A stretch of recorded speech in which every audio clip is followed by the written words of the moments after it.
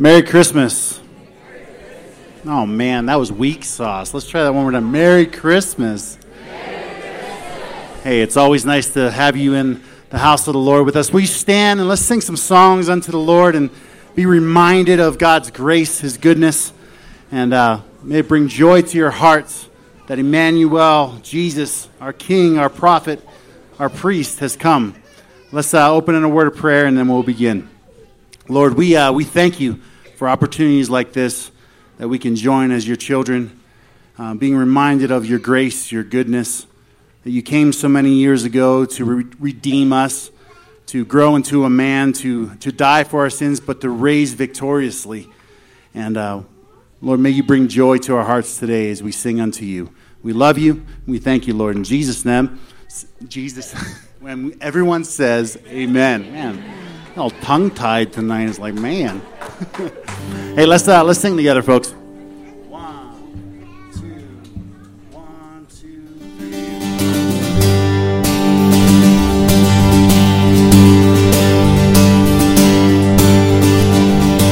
All right, together, friends. Joy to the world, the Lord is come. Let earth receive the King. Let every heart prepare Him room, and heaven and nature sing, and heaven and nature sing, and heaven and nature sing. We will sing, sing, sing. Joy to the world. We will sing, sing, sing. You guys got that chorus? All right, here we go. Joy to the world, the Savior reigns. Let men their songs implore. While fields and floods, while tears and plagues, repeat the sounding joy, repeat the sounding joy, repeat the sounding joy.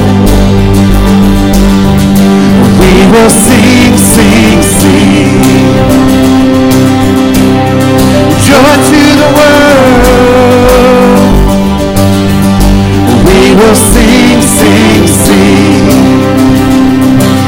He rules the world. He rules the world with truth and grace, and makes the nations prove the glories of His righteousness, and wonders of His love, and wonders of His love, and wonders of His love. We will sing, sing, sing. Joy to the world. We will sing, sing, sing. Raise your voices here. Joyful, joyful. Joyful, joyful. We adore Thee, God of glory, Lord of love. Hearts unfold like clouds before Thee, hoping to the sun above. Joyful, joyful, we adore Thee, God of glory, Lord of love. Hearts unfold like clouds before Thee, hoping to the sun above. We will sing. We will sing, sing, sing. Joy to the world. We will sing, sing, sing. One more time, joy. Joy to the world. We will sing, sing, sing.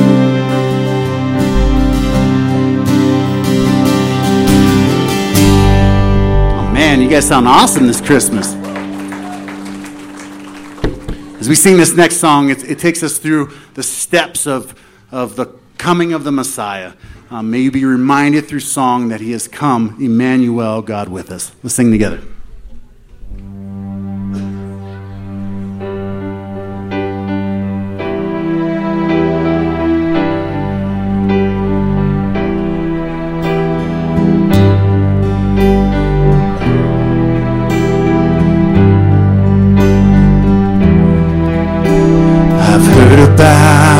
This baby boy who's come to earth to bring us joy, and I just wanna sing this song to you. It goes like this: the fourth, the fifth, the minor fall, the major lift. With every breath I'm singing hallelujah.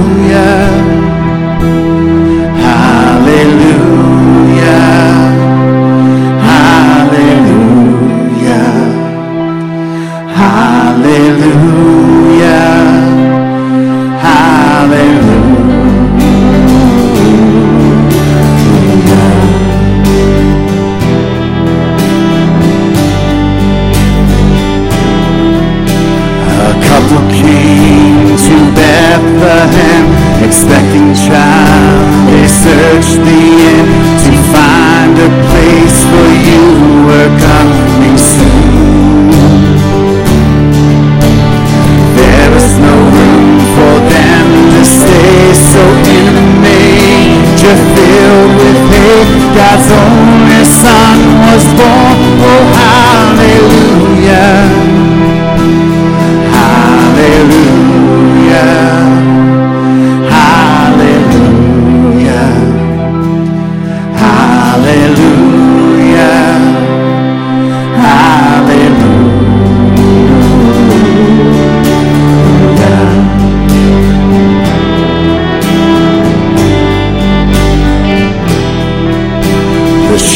Left their flocks by night to see this baby wrapped in light. A host of angels led them all to you. It was just as the angel said, you'll find him in a manger bed, Emmanuel and Savior. Hallelujah.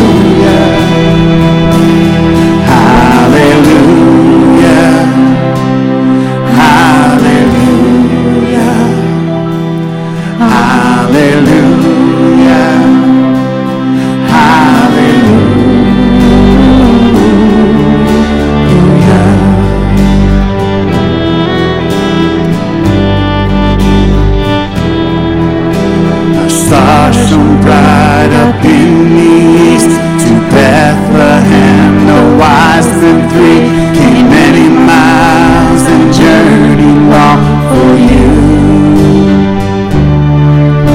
And to the place at which you were, their frankincense and gold and myrrh they gave to you and cried out hallelujah.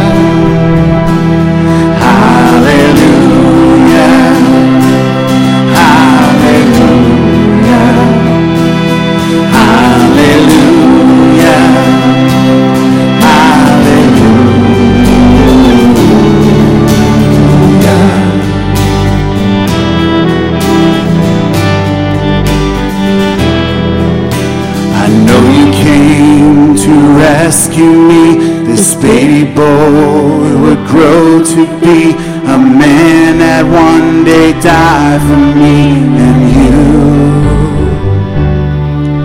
My sins would drive the nails in you. That rugged cross was my cross too. Still every breath you drew was hallelujah. Hallelujah. Hallelujah. Hallelujah.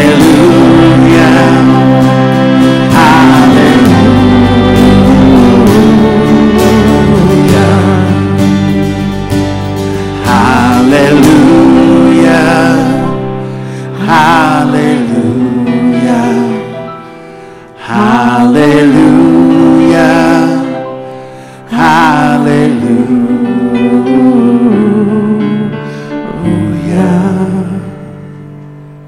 You folks can have a seat.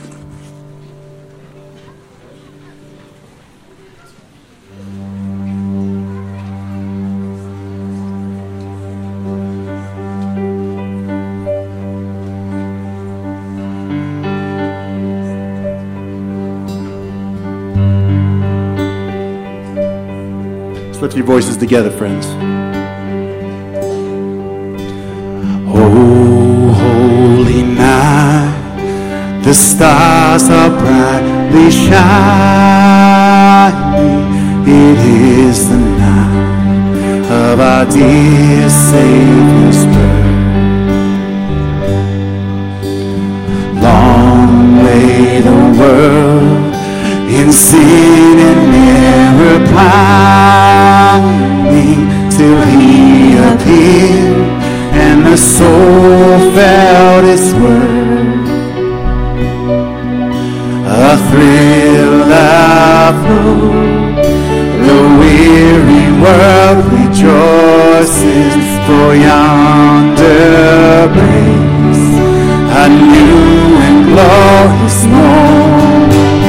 Fall on your knees,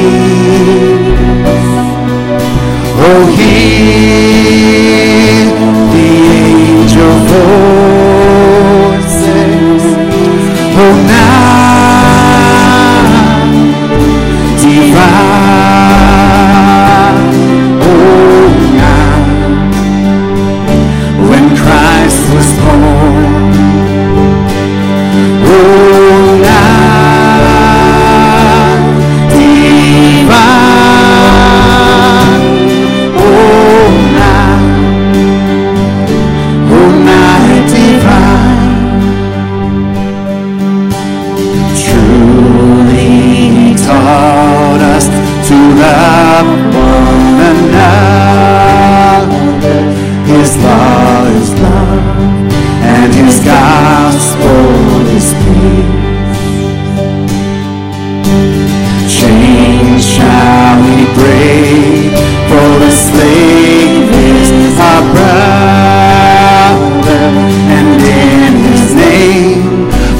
Oppression shall cease.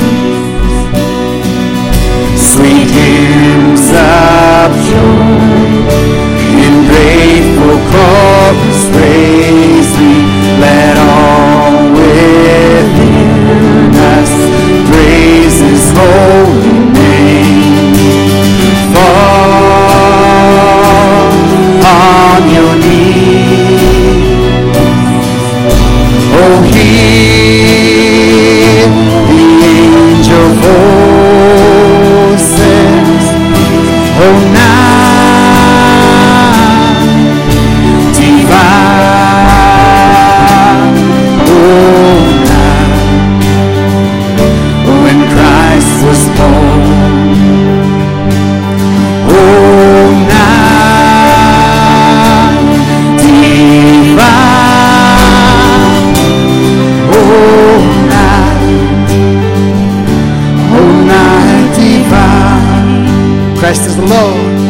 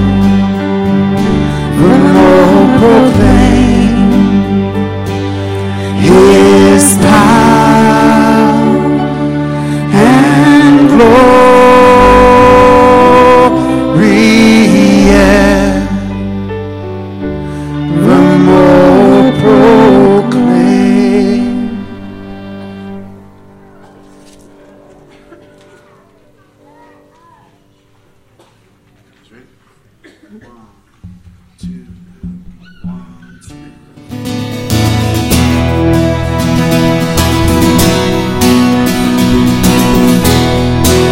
with us one more time. Oh, come, all ye faithful, joyful and triumphant. Oh, come ye to Bethlehem. Come and behold him, born the King of ages. Oh, come, let us adore him. Oh, come, let us adore him. Oh, come, let us adore him, Christ the Lord. Sing choirs. Sing choirs of angels, sing in exaltation. Oh, sing all ye citizens of heaven above. Glory to God, glory in the highest. Oh, come, let us adore him. Oh, come, let us adore him. Oh, come, let us adore him, Christ the Lord. Yea, Lord. Yea, Lord, we greet thee, born this happy morning. Jesus, to thee be all glory. Word of the Father, now in flesh appearing. Oh, come, let us adore him. Oh, come, let us adore him. Oh, come, let us adore him, Christ the Lord. One more time. Oh, come, let us adore him. Oh, come, let us adore him. Oh, come, let us adore him, Christ the Lord. Amen. Hey, we have one more song for you guys, and it's called Living Hope. And it's a reminder to us that Jesus has come in the flesh to redeem you and to redeem me, not simply just as a baby, but that he would grow to be a man that would die for you and me and would raise from the dead that we may have eternal life. And our hope is in him and him alone. May this minister to your heart this Christmas. Let's sing together.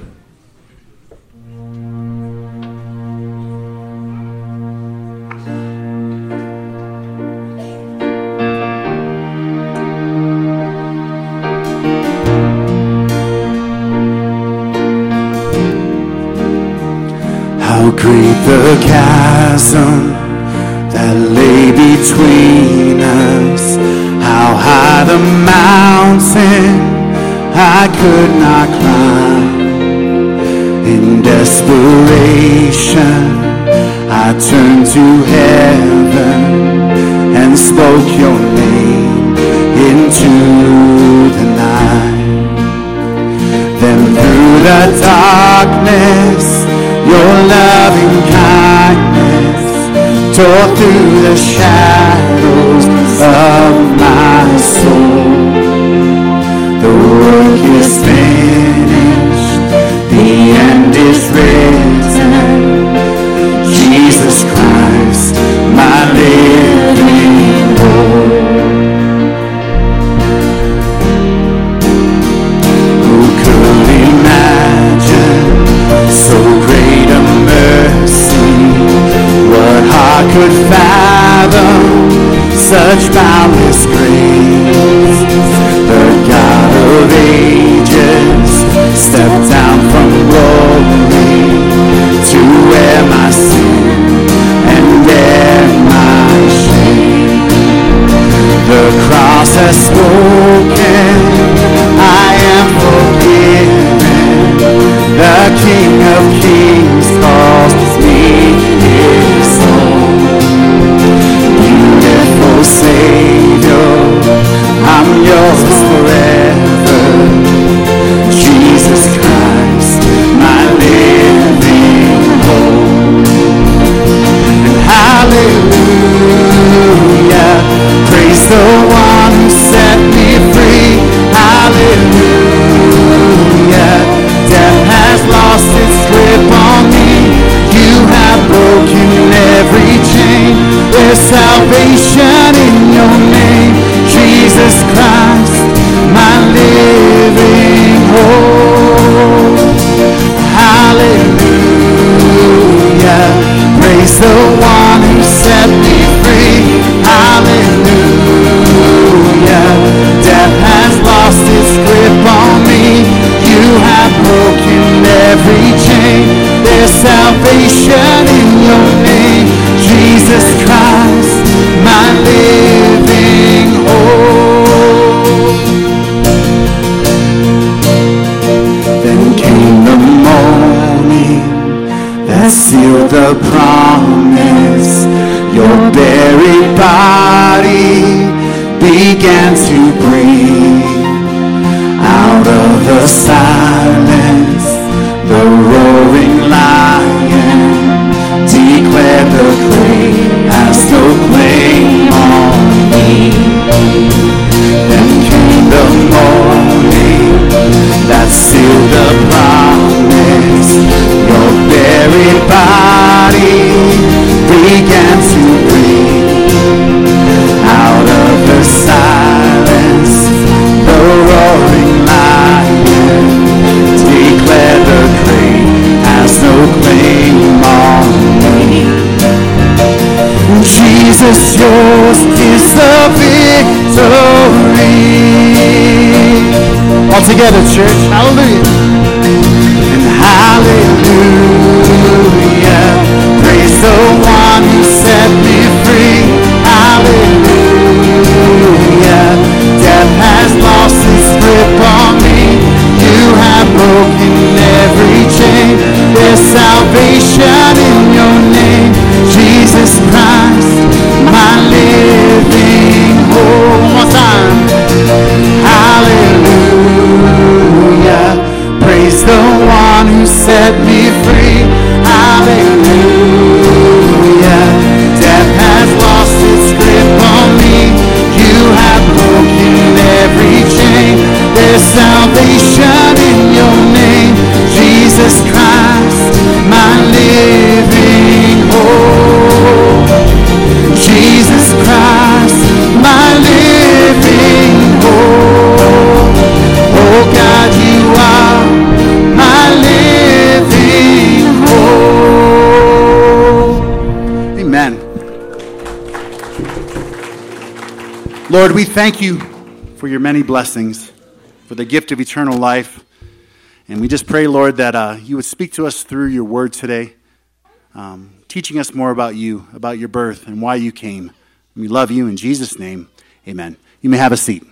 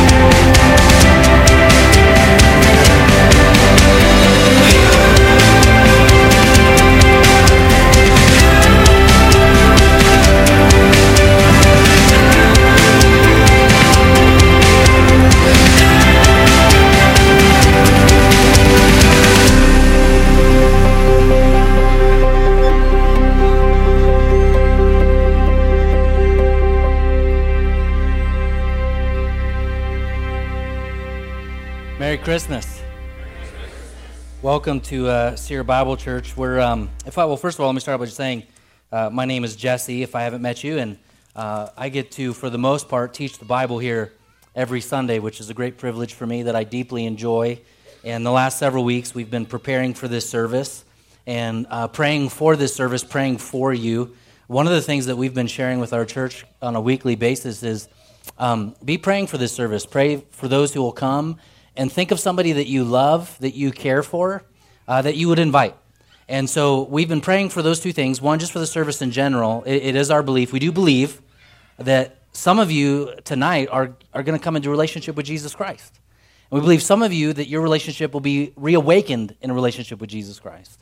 And we believe that for some of you, you'll continue to be rooted in the faith that you have in Jesus Christ. And so we're praying for that. And then if someone invited you and you came, they invited you because they care about you. They think you're somebody special, and they believe that what is shared here will be something that you can walk away with and be joy-filled. We've done our best to prepare for the night and everything. I know there are people in the foyer, in the coffee shop, and so it's a lot like the inn. There's not a whole lot of room.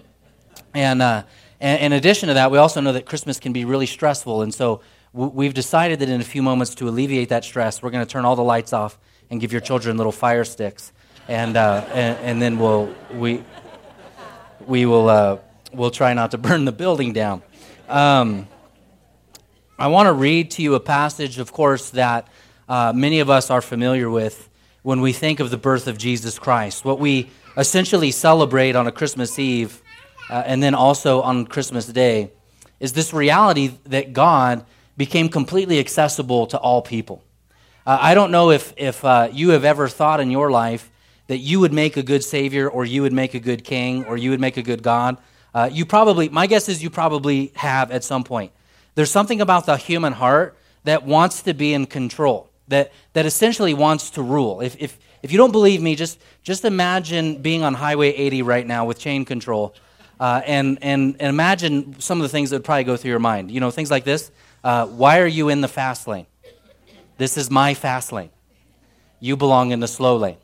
There's something about us essentially that wants to rule and reign, but we also recognize within Christianity that ruling and reigning ourselves in our own selves really does not make us happy and does not make us joy-filled. We make horrible kings. We make horrible leaders by and large for the most part. And so Jesus came to free us from that. And if I would have come as a king, if I would have come to say, listen, I'm God and I want to transform the world, I would have come a much different way than the way that Jesus came. He came as a baby. And he came as a baby so that all would have access to him and that all would feel, if you will, not threatened by him. How many of you have children? Many of you, I'm sure, because I can hear them. And I have 4 kids. I'll talk about them here in a moment, which my wife told me not to, but we'll deal with that later. And in having 4 children, I have held children in my hands immediately after they were born. My daughter, for instance, she was born almost a month early. And in being born almost a month early, she was so teeny tiny. And I remember holding her thinking that really, that just the preciousness and the beauty of it. And I told our church yesterday on Sunday, I said, imagine this, that when Mary held Jesus, she was holding God in her hands.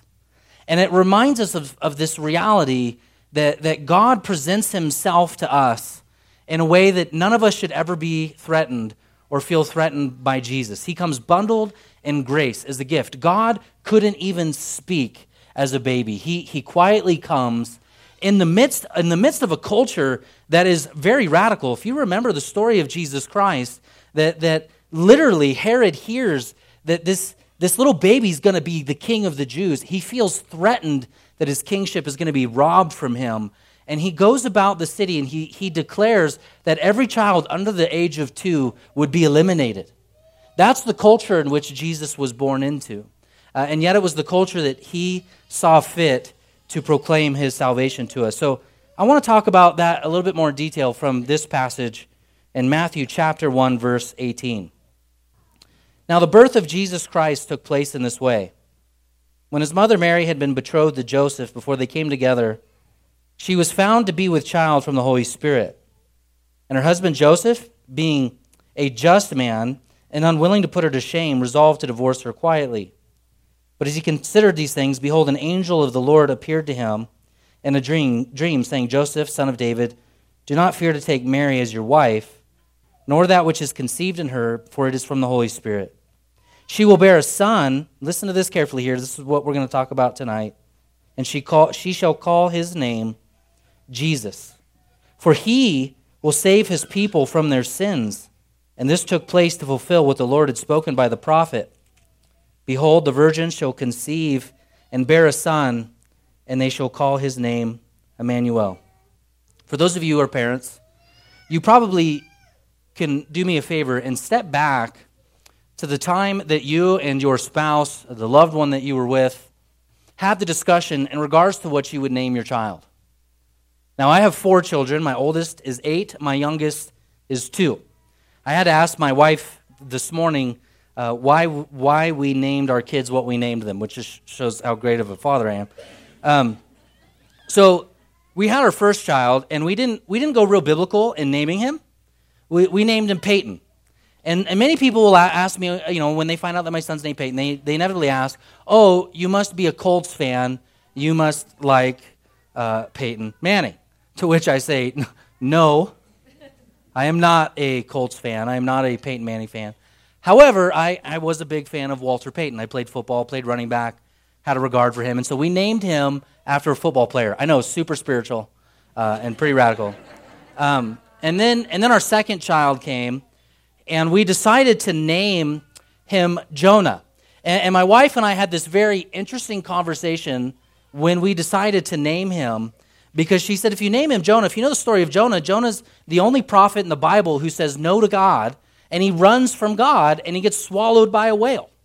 And I told my wife, I said, yeah, but what's the rest of the story? The rest of the story is God intervenes in Jonah's life. Jonah can't run from God, and this whale spits him back onto dry land, and then he has to be obedient to preach the gospel to a group of people who have never heard the gospel before, and they come to a saving knowledge of God. The name Jonah literally, to me, exemplifies this reality that if God wants to save you, you can't run from God. So if you're here tonight and you don't know God, and you feel an inkling towards him pushing into your heart, don't run from it, because I don't want you to get swallowed by a whale or anything else like that. It'll make your trip to Tahoe a little unique during summertime if you are rebelling against the Lord.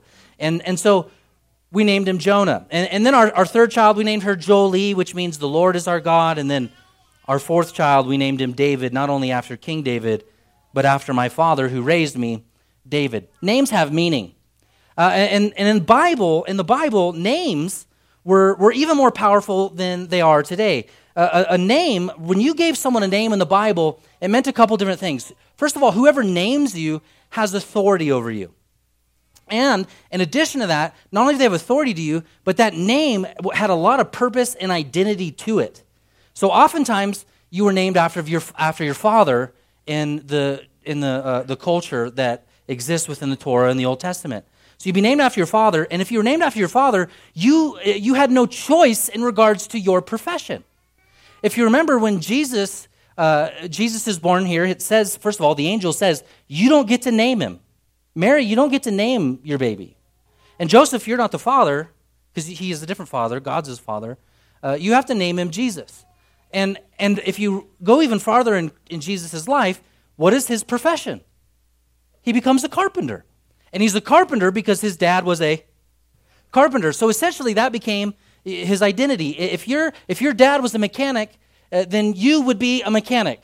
It's not like the Western culture today where by and large, when you send your kids to college, we often tell children, you can be whatever you want to be, which has had all kinds of weird cultural ramifications, by the way. And like, you can't be Superman. I'm sorry, you can't. But we tell our kids, you can if you want to be, right? And they dream. And they go out to college, and then they try to figure it all out. Some of them do, some of them don't. And some of you are 35, and you're still figuring it out, and you're here tonight, and we just pray for you, and we're thankful for you. And Mom and Dad are saying, yes, thank you for saying that. I'm tired of saying it. So what I want you to see here, just for a moment, is I want you to see this reality of identity and Jesus' identity, the Messiah's identity, and then I want to broaden that out to your identity. Because our culture, and other cultures as well, if you study this, it's a really interesting study. Identity is actually a big thing, especially in the United States of America. Identity is a huge struggle for people within the United States of America. First of all, one of the things that we say in the U.S. is we say, listen, you don't have to let anybody name you. In fact, we almost rebel against that. Like, don't let anybody tell you who you are. Name yourself. Don't let your mom tell you who you are. Don't let your dad or your grandfather. Name yourself. Don't let anybody define you. And then we go about this in all kinds of different ways. We say, okay, well, my identity can be achieved through work or career.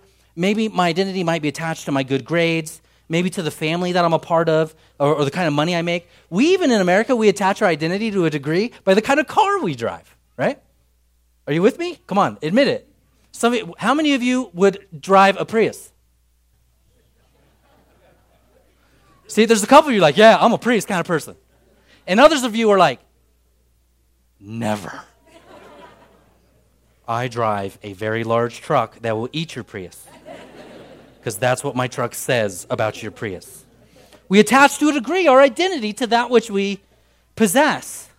Or we try to earn our identity through morality, through giving, or through good works, as the Bible might say. What's really interesting about this is in Luke chapter 16, Jesus encounters a man. He's called the rich man. And he's never given a name. There's no name for the rich man in the New Testament. And the reason for that is because when anything names you that is outside of God, outside of Jesus Christ, you actually lose your identity. You become less of a human being. So to be a person that is driving to get your identity from anything we would say as Christians from God is actually to lose yourself, to become less of a human being. You become just a rich man. Because again, all of these things can be taken from you. At some point, your parents may be taken from you. And some of you, Christmas is hard because that is the reality. This reminds you of family lost. You can lose your job. You can lose your status. You can lose your Prius. I know there's kind of a rumor out that they last forever, but you can lose your Prius. It's like building, the Bible says, your life on sand. I want you to see within what I've just read here is that at the birth of our God, the birth of our Messiah, Jesus is named Jesus not by the declaration of his parents, but by the declaration of God himself. Because his parents have no rule or reign over him, because he's always existed. Do you remember the story when Jesus is a young little child? I mean, he's probably younger than 12. And his parents are there in a busy city within Jerusalem, and they can't find him. They can't find their kid. How many of you have lost your kid somewhere? Some of you don't want to admit it. I saw some half hands. I don't want to be shamed for this. We lost one of our kids, Jonah, yeah, the one named after the running prophet, at Knott's Berry Farm for a little while. It's kind of a scary deal. One time, my oldest thought he was in trouble, so he hid from us in the backyard. Nothing more fearful than thinking that you've lost your child, even if it's just for a moment. There's nothing more scary than that. And his parents, who are raising him, they can't find him. And then where is he? Does he remember where he is? He's in the temple teaching. And he tells his parents, he goes, guys, you should have known I've been all about my Father's business. I'm doing what I'm supposed to be doing. I'm teaching these Pharisees a thing or two. Can you imagine if your kid answered like that? I'm hanging out at church. I'm teaching Pastor Jesse what he needs to know. This is essentially where Jesus was coming from. Jesus never, listen to this, Jesus had a very clear understanding of who he was. He had a very clear understanding of his purpose in life. He had a very strong identity. He never struggled with who he was. He knew who his Father was. He knew exactly the family he was brought up in. He knew what he was supposed to do. Time and time again in the Bible, you'll see that Jesus continually faces his face towards the cross, heading towards Jerusalem, that he would die on the cross for our sins and on our behalf. He knew who he was. And during the Advent season, we've been talking about the three offices that Jesus fulfills. That he is the perfect prophet, he's the perfect priest, and he's the perfect king. In the Old Testament, the prophet literally was the one who speaks on behalf of God. Tim Keller says, if you think about it, speaking in regards to one who speaks on behalf of God, so literally in the Old Testament, The prophet's job was to declare God's speech. So Keller says, if you think about it, one of the deepest qualities or characteristics of the human species is this. We want to naturally talk to other people besides ourselves. I know some of you are introverts and you disagree with that statement. That's okay. Our literature, he goes on to say, is filled with worlds of talking animals, talking trees, talking people from outer space. There's something within the human species that declares and knows that we don't want to be alone. We want to talk to someone else. And the reality is, there is someone else to talk to, someone who's speaking to us continually, and it's not an animal. It's not a snowman. How many of you have seen that cartoon? It's God. God speaks, and he speaks fully through Jesus Christ. As the perfect prophet in his identity, God says, I want my people to know that I can speak to you. I can declare truth to you, what real truth is. And in addition to that, what he's saying is, I can speak to you an identity, a new self. The Bible is explicit when it says, listen, if someone wants to know who God is, they have to be born again. And the disciples say, well, wait a minute, how in the world is one born again? How does that happen? And because they're taking it literally. How does one become born again? And Jesus' response is really powerful. He says, listen, through man it's completely impossible, but through God it's possible. Jesus, as the perfect prophet, has the ability to speak to you a new name. In addition to that, he has the ability to pronounce through his speech, because of his actions on the cross, that he's put all of your sin to an end. That he can take the pain that you may be experiencing now, the frustrations that sometimes Christmas brings. It is one of the most beautiful times of the year. Someone told me walking in, they said, praying for you, this is like your Super Bowl. That's kind of weird. It's like my Super Bowl. I hope to score a few touchdowns tonight. But see, God has the ability to speak that perfect word to us. In addition to that, first, the Gospel of John tells us that he literally is the Word. That the Word was in the beginning, and the Word was with God.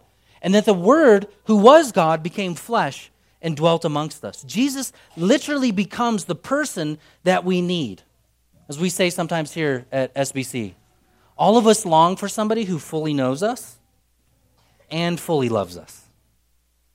God knows you through and through. He knows your old identity. He knows where you've tried to name yourself. He knows where you've tried to earn an identity outside of your parents. Or maybe you've tried to prove yourself to your parents. That is kind of a big thing in our culture.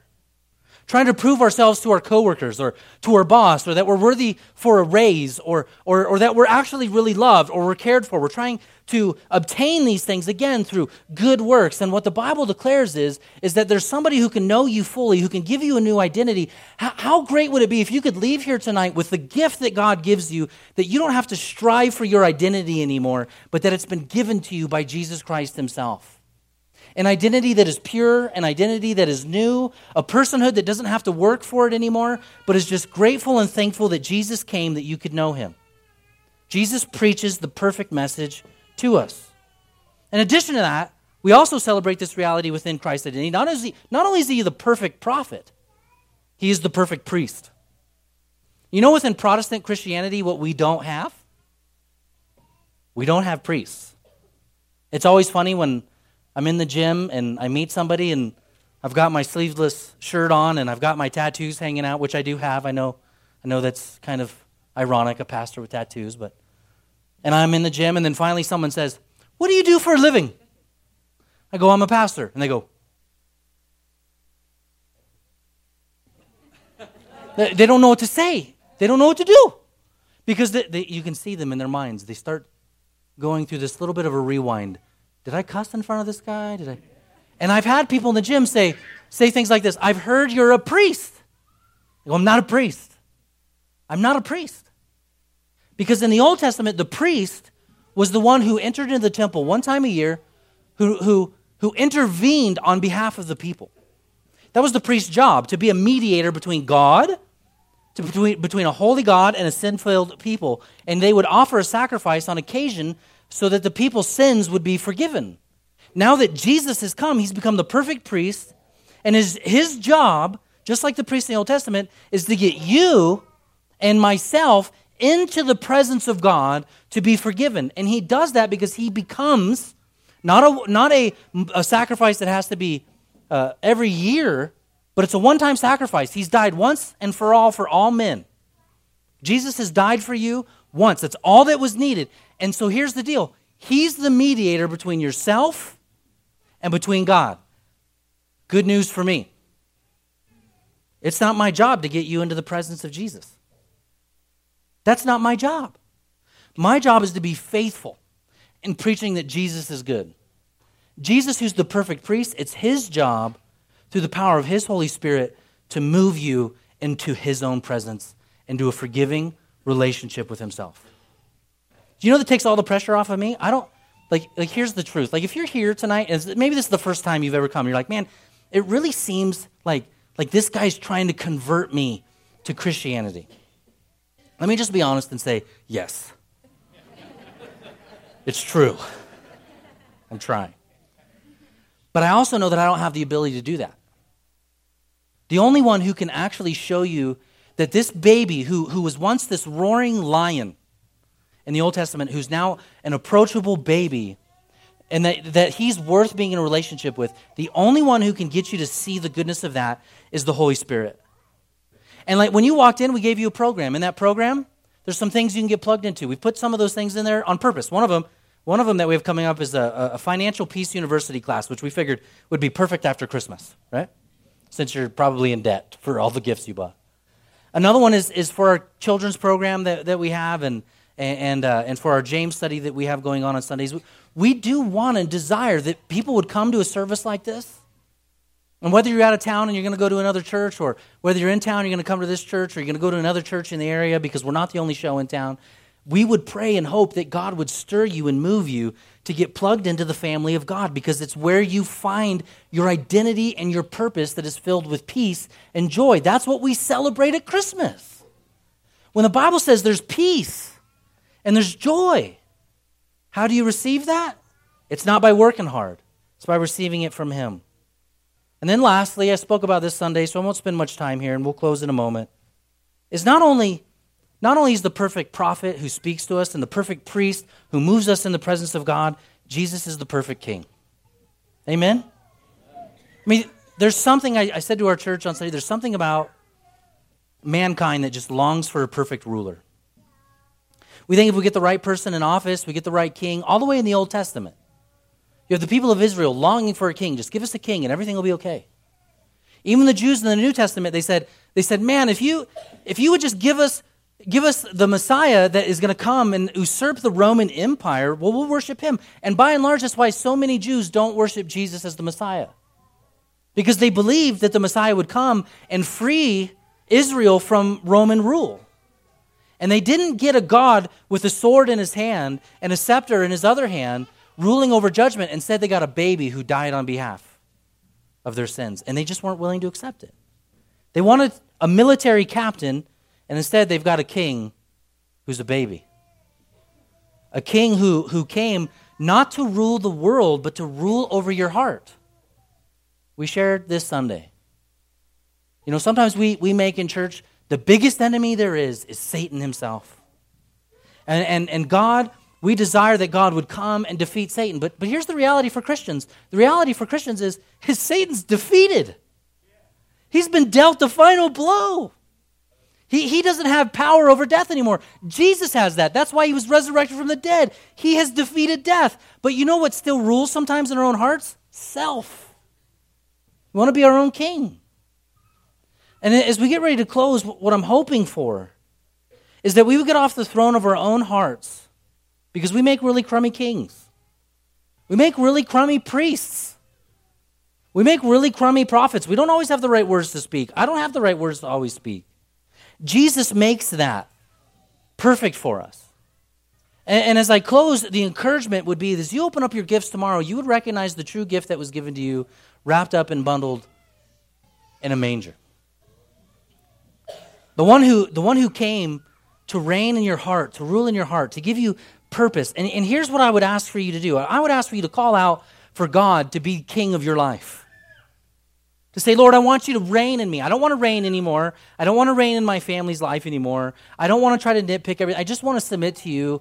I want to live in peace. I don't want to wrestle with you anymore, Lord. I want you, if you will, here's the way to say it within this message. I want you to rename me. Because whatever names you gives you your purpose and your identity. And the Bible literally teaches that through Jesus Christ, he can rename you. He says he can give you a new name. In fact, when in Revelations, it says that that new name will be revealed to us. You know what? When I named my kids, I named my oldest Peyton after a football player, but I have no power to make him a football player. I don't possess that power. But when Jesus names you, he has the power to give you a new identity. Amen?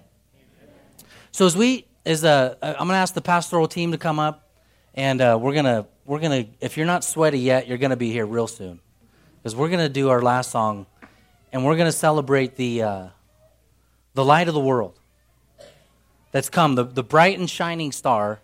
And so those guys are going to come forward, and I got a candle up here. And we're going to sing, and then we're going to let you guys celebrate the rest of your Christmas. And here's the message with this.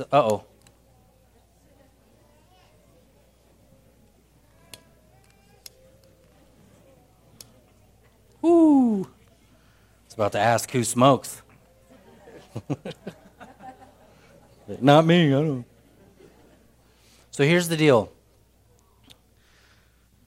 The Bible describes that before Christ, the world's dark. And as we totally dim all the lights down and we make it dark in here, they're then in the baby, in Jesus, there's this perfect light. He's the perfect light. And he shines, and he gives us this contrast against the darkness.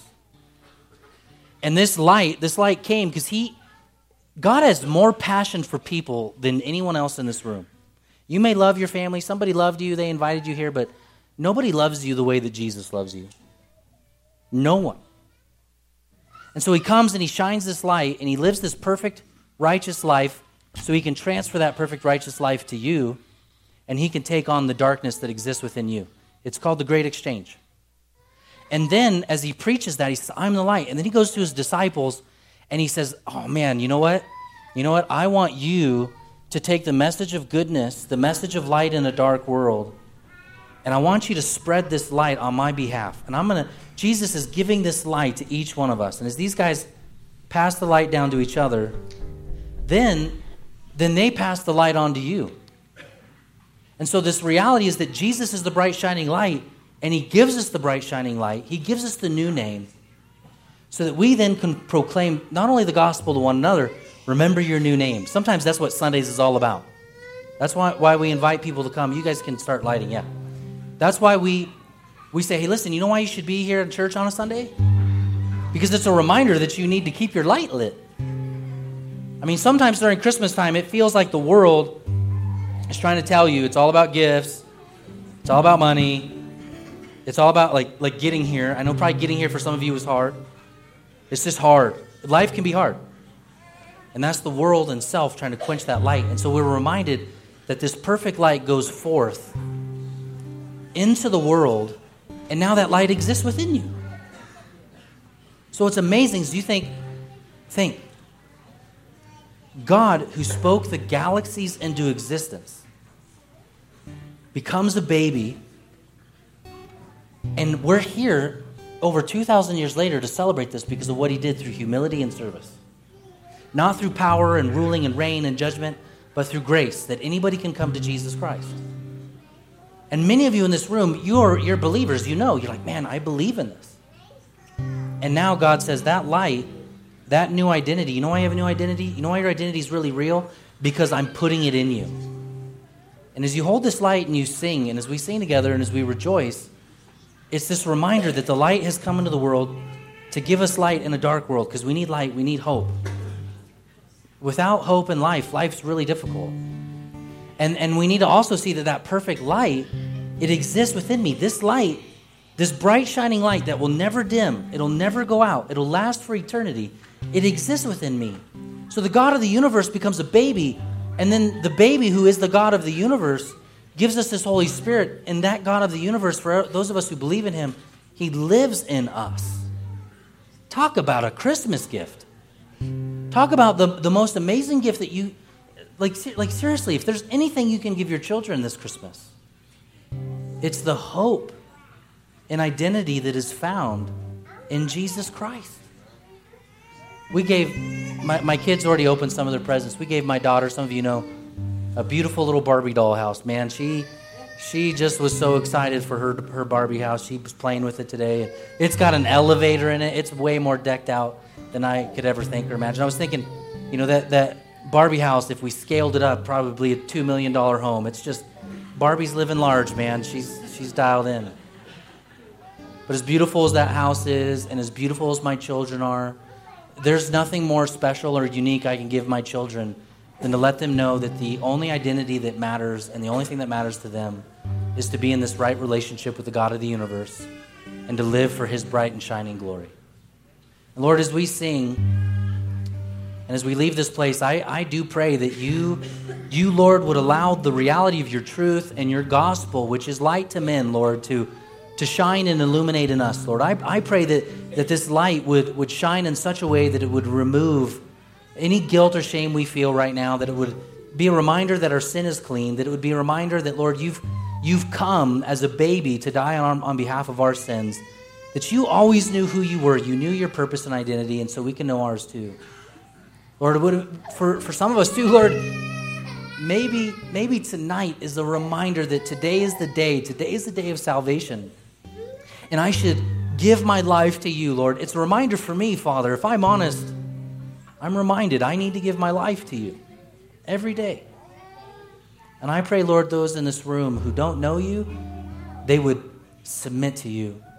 They would follow you. They would run after you. They would seek the one true prophet, priest, and king, great Emmanuel, God with us. In Jesus' name, amen. Let's sing. Hey, friends, let's stand together and not burn down the church. As always, for you friends that are here from out of town and are just here for maybe once during Christmas, thanks for coming. It's always a unique time to share with you. Let's join together as we sing Silent Night. Silent night, holy night, all is calm, all is bright, round young virgin, mother and child.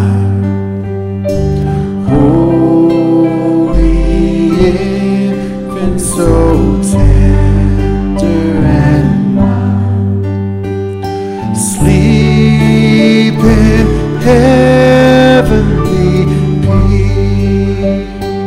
peace, sleep in heavenly peace. Silent night, holy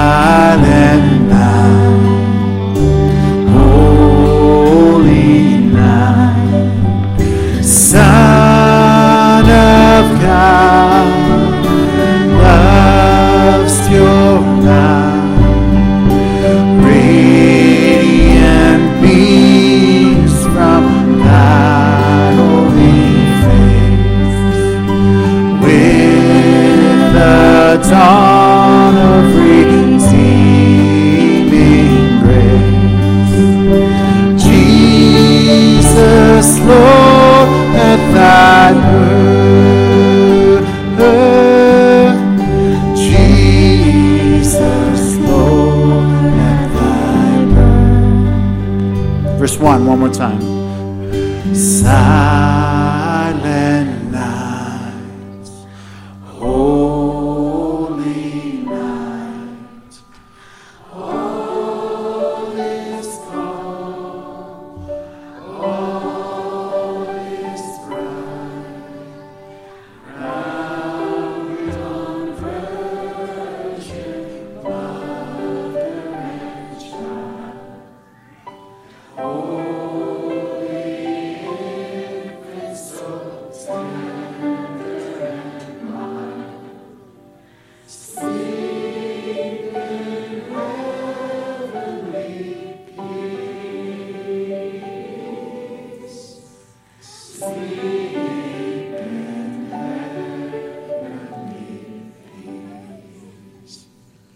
Family, Merry Christmas. Enjoy your families. We'll see you next year, hopefully, and in the weeks to come. Please blow out your candles, drop them in the box on the way out, and safe travels to you. Take care. God bless you.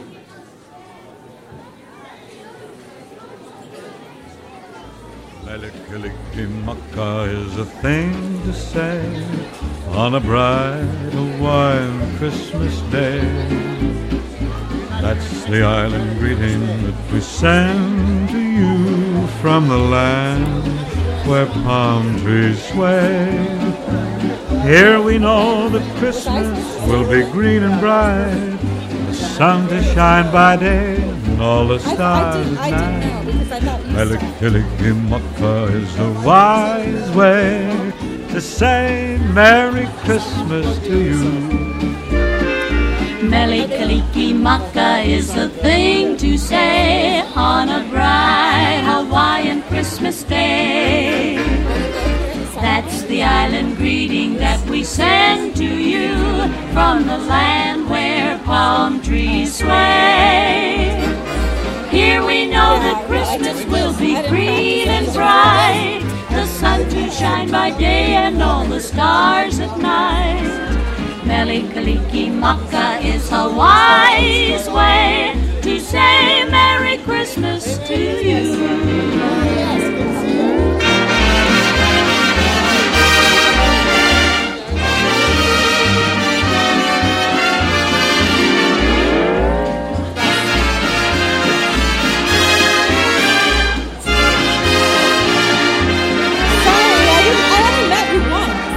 Here we know that Christmas will be green and bright, the sun to shine by day and all the stars at night. Melikilikimaka is a wise I know, way. well, we stopped by and Jeff ran in to get something we left behind, but some cleaning stuff. Oh, okay.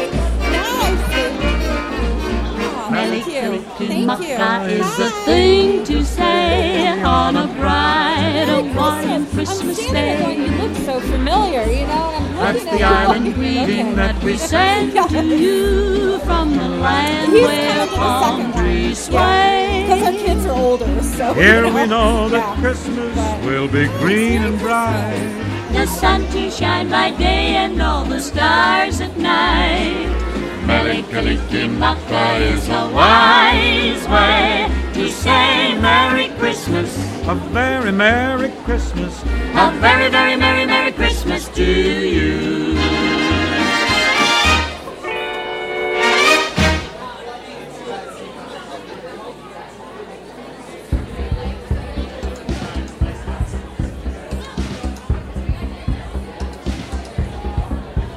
Come and stand amazed, you people. See how God is reconciled. See his plans of love accomplished. See his gift